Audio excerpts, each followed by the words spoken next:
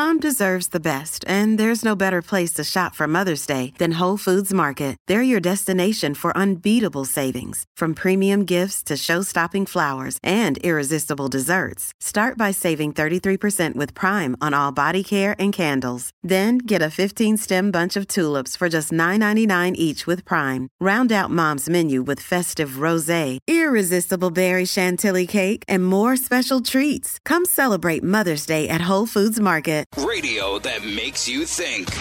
This is the Brian Kilmeade Show. We said in 2017 to the NCAA, we're not going to rule on this because you have a lot of litigation, but we're going to tell you NIL is coming. It probably ought to come, but let's put some guardrails around it so that it really is about that and not about, oh boy, if you come to XYZ University, we'll give you XYZ amount of money. And now it's the Wild West. And I think there are all kinds of abuses of it taking place, but they're not abuses because there are no rules. I think we've got to try to get back to first principles, and I worry that we're about to kill the goose that laid the golden egg here. That's former Secretary of State, now with the NCAA, helping out, and that is Condoleezza Rice. Obviously, your dad was a football coach and has great passion for sports. She could be a great commissioner of football, but she echoes what a lot of people say. They love college sports. A lot of my listeners right now love it, and they wonder, as much as their heart goes out to these kids that aren't going to go pro, and they wonder if they're going to get paid ever for the time they put in, I'm not sure this is the best way to go forward. Aaron Taylor was so upset by what he saw. He put something that went viral onto Twitter and just talked about, and we played it last block, how upset he is about where college sports is heading, college football specifically. He's director of college programs right now. He's a CBS sports analyst, former Super Bowl champ, first-round draft pick of the Packers, and college football Hall of Famer. Aaron Taylor, welcome. Hey, Brian, how are you, man? I appreciate you having me on to talk about these things that are important. Yeah, I know, and we got to talk about another one of your passions, and that is some of the mental health things that go along with playing pro sports or playing sports at any level. We'll get to that, but Aaron, what brought you to the point where you sat there and looked into your camera and you said, this college football, college sports is in trouble? Well, it was the decision of Jordan Addison and the rumors behind the scenes that I was privy to prior to things being made public, where University of Southern California was rumored to be put a pool of money together around the sum of $3 million to entice him to come and join Lincoln Riley and that new staff that was out there, and that he was seriously considering that taking place. Since then, he's joined the portal, and that's an inevitability. And that's just not intercollegiate athletics in the sport that I grew up playing and the one that I became a Hall of Famer in.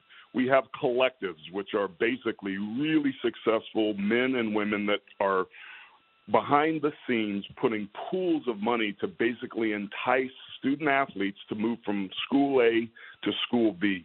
And that's great for Jordan Addison and his family that makes millions of dollars, but I'm also privy to the kids that are signing away lifetime rights agreements to agents for as little as $5,000. We've seen this in baseball in the Dominican Republic when those things happen. We've seen the infiltration of street agents and what's happened with basketball and AAU, and now the holiest of the holy in college football is starting to see it as well. And this is not what we wanted when we wanted the players to enjoy a bigger piece of the pie. But yet again, it's what's happening.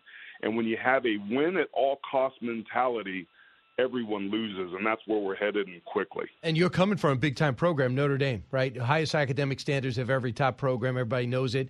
They lose a lot of recruits because of it. But if they want to compete, Aaron, what are they going to do about name, image, and likeness? They're going to say, they used to be able to say, we got a network deal. Every game's going to be on network television. That's not enough anymore. It's not. And Notre Dame, just like everybody else, is scrambling behind the scenes to try to figure out these answers. There's always been boosters, right? The old model back in the good old days, if you will, was that a booster made an anonymous donation to a church down in the South. The church hired the parent of the player that they wanted. The church kept their cut. The player and the family got their cut, and player A goes to University A, and everybody was happy. But now it's all out in the open, and it's this arms race. And I really believe that what's driving this is the college football playoff and the financial bonanza that has become. The television deals are starting to come up. The Big Ten is going to break the bank. But the college football playoff 2.0, if we get to 8 or 12 teams or wherever we end up, that is going to be a number that is going to make people's eyes pop out of their head. So this is an arms race. Everybody's trying to position themselves back to relevancy, and no different than what we see in pro sports franchises or the New York Yankees. People are trying to buy their way to success, and the unintended consequences of that could be fatal for what we've known as college football. So it could end up being the NFL without the salary cap.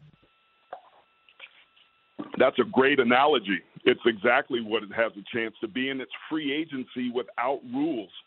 There's nothing to keep a player that signs and takes this money from going to another place. Is that what coaches want? I call college football games every fall for the last 15 years. Most of my friends are coaches. What they talk about consistently is how hard it is to de-recruit these 15, 16, 17, 18-year-old kids when they arrive on campus because they've been gassed up and been patted on the back through social media and all the other means, and the schools are guilty of it as well. What's it going to be like when a kid shows up with a $2 million signing bonus and then decides, you know what, I don't feel like I want to play? There's a human nature element to this, Brian, and I was guilty of it, and I'm not proud of this. But when I got drafted, I took my foot off the gas pedal a little bit because I had made it. I had arrived. I had reached my goal. It's hard to resist those things. And there were also parents and friends and former teammates that came out of the woodwork. I became a target and a victim. Everybody had their hand out. That was tough for me to navigate at 21, and now we want these 18-year-old kids to do that? We got to figure this out quickly. So what you brought up, so I'm talking to Aaron Taylor, former Notre Dame superstar who went on to the NFL, top pick, won 2 Super Bowls, and now is an outstanding broadcaster, but cares a lot about the game where he's in the College Hall of Fame. So, Aaron, you look at what's going on right now. Most people don't go pro. You know, there's an illusion out there for casual fans that those people you see in the NCAA basketball tournament, those people you see playing Division I football are all going to be pro. And it's not close to the case.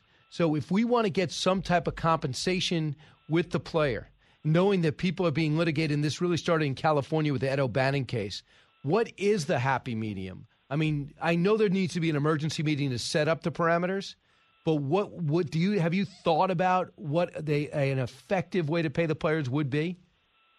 Yeah, I think it's important, Brian, to step back first, and I think we throw around the term pay to play kind of willy-nilly, and that's not an accurate depiction of what's going on. It's always been about proportional participation.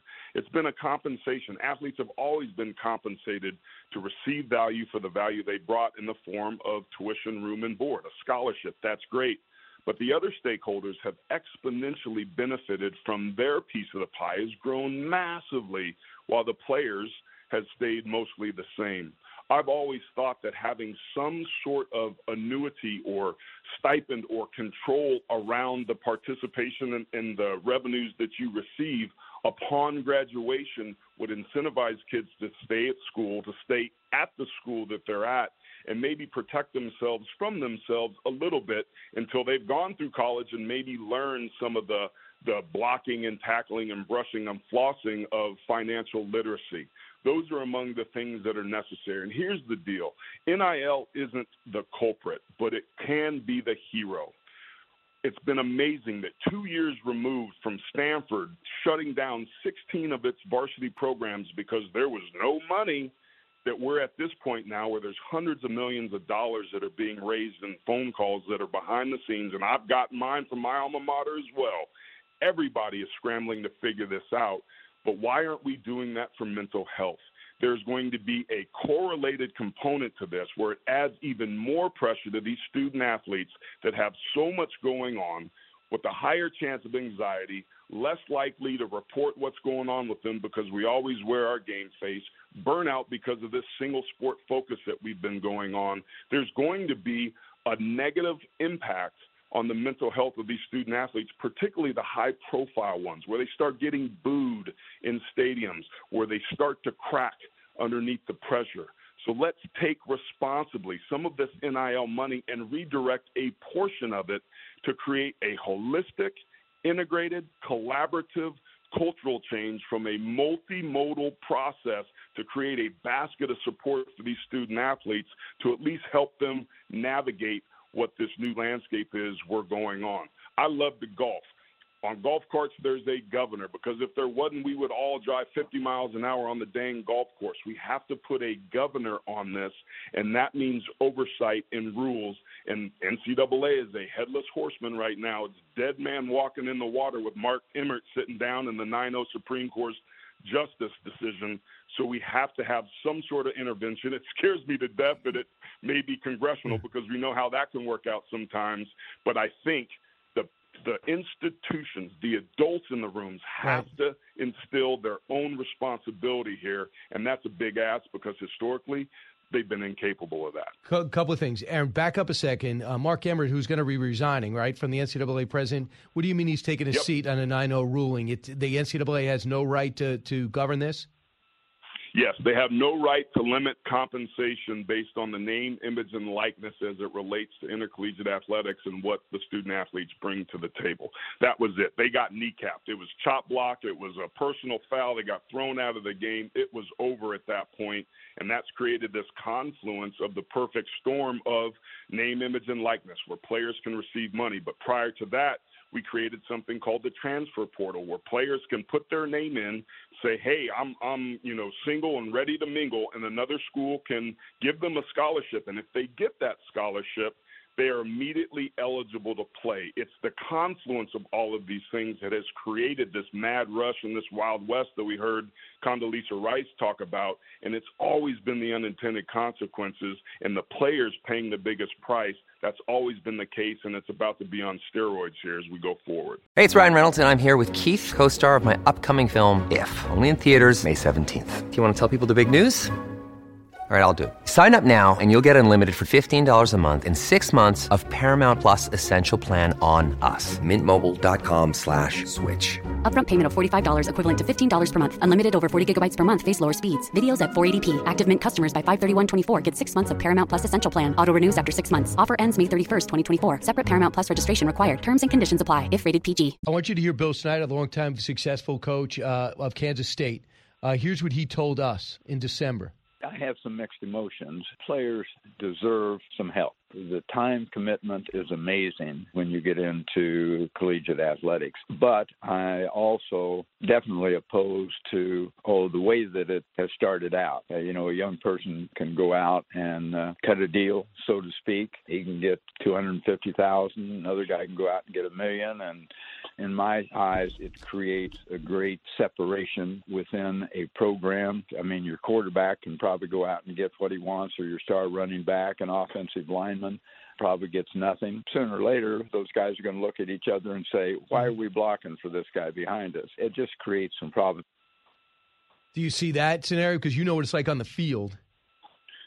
Oh, my God, Brian. Let me tell you what. When I go back through any year that I was at Notre Dame, and imagine some of those guys, even at Notre Dame, where we kind of hand select dudes that are willing to go to a small place and be challenged in the classroom, but we're nationally, right? We show up from everywhere. Putting millions of dollars in 5 or 6 of my teammates' pockets at any one of my 4 years at Notre Dame would have been a disaster. Think about the kids that are already hard to control. You give them that FU money is what they call it in the NFL, and excuse me for using those initials, but it's going to be a disaster. And Bill was absolutely right. If you go out to a game after dinner and a guy's making $100,000 and somebody else isn't, and you don't buy him a drink or a meal, that's going to create resentment. And that's what I'm so scared about. It's not that these kids are receiving a greater piece of the pie. It's what that's going to do to the very fabric of teamwork and trust and commitment and accountability and togetherness.